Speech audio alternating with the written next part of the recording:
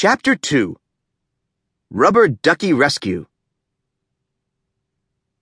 Beak and Jill started the boat again and asked for a volunteer driver.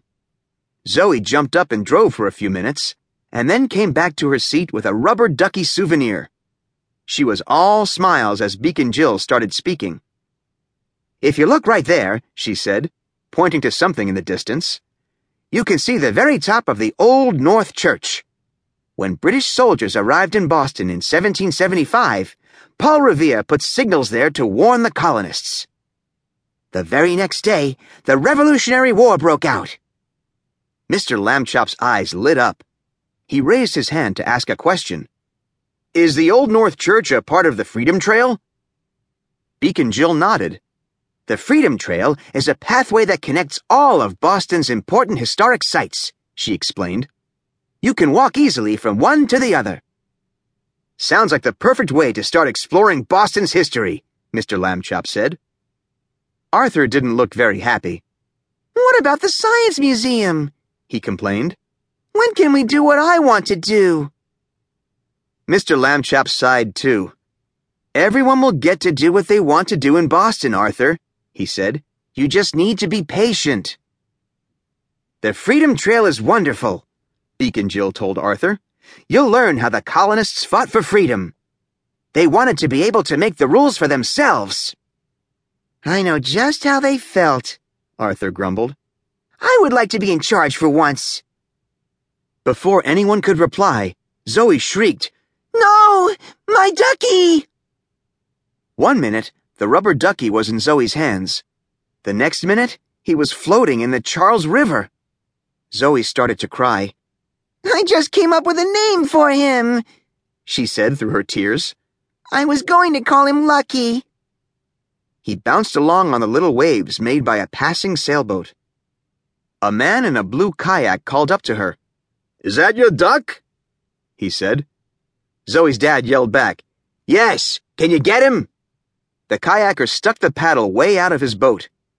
But when he tried to scoop up the ducky, he only dropped him back into the water. Lucky got up a little burst of speed, and it looked like he was swimming away. Zoe covered her eyes with her hands. Her shoulders were shaking, even when her mom put her arm around her. "It's okay," she said. "We'll find a way to get him." "What if I try to get a little closer?" Beak and Jill said, helpfully. "Yes, please. Whatever you can do to bring back Lucky," Zoe cried. "Zoe has such nice manners," whispered Mrs. Lambchop. "I hope she can get Lucky back."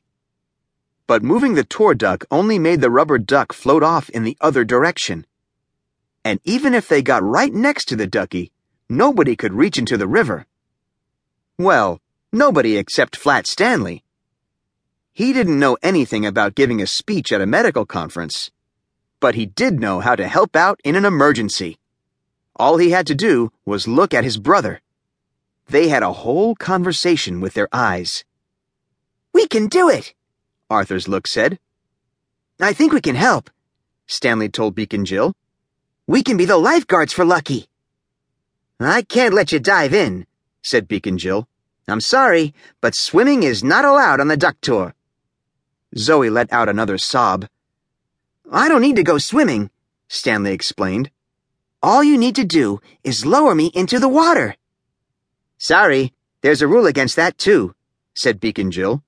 "We can't use the life preservers for any reason other than saving lives." "We will be saving Lucky's life," Arthur pointed out. Stanley wasn't sure if that counted. He said, "You don't even need to use the life preservers. I'm so flat that I can be a life preserver." He stretched his body into an O for a minute, just to show her the possibilities. "I'll be able to reach Lucky. All we need is a rope for you to keep me connected. Are there any rules against that?" "I don't think that anyone has thought of that rule yet," Beak and Jill smiled. "I'm the captain today, and I say it's okay for us to try." She glanced at Mr. and Mrs. Lambchop for permission, and they both nodded. Beak and Jill went to a storage area near her steering wheel. Inside, there were brooms and trash bags and a couple of lengths of rope. "How's this?"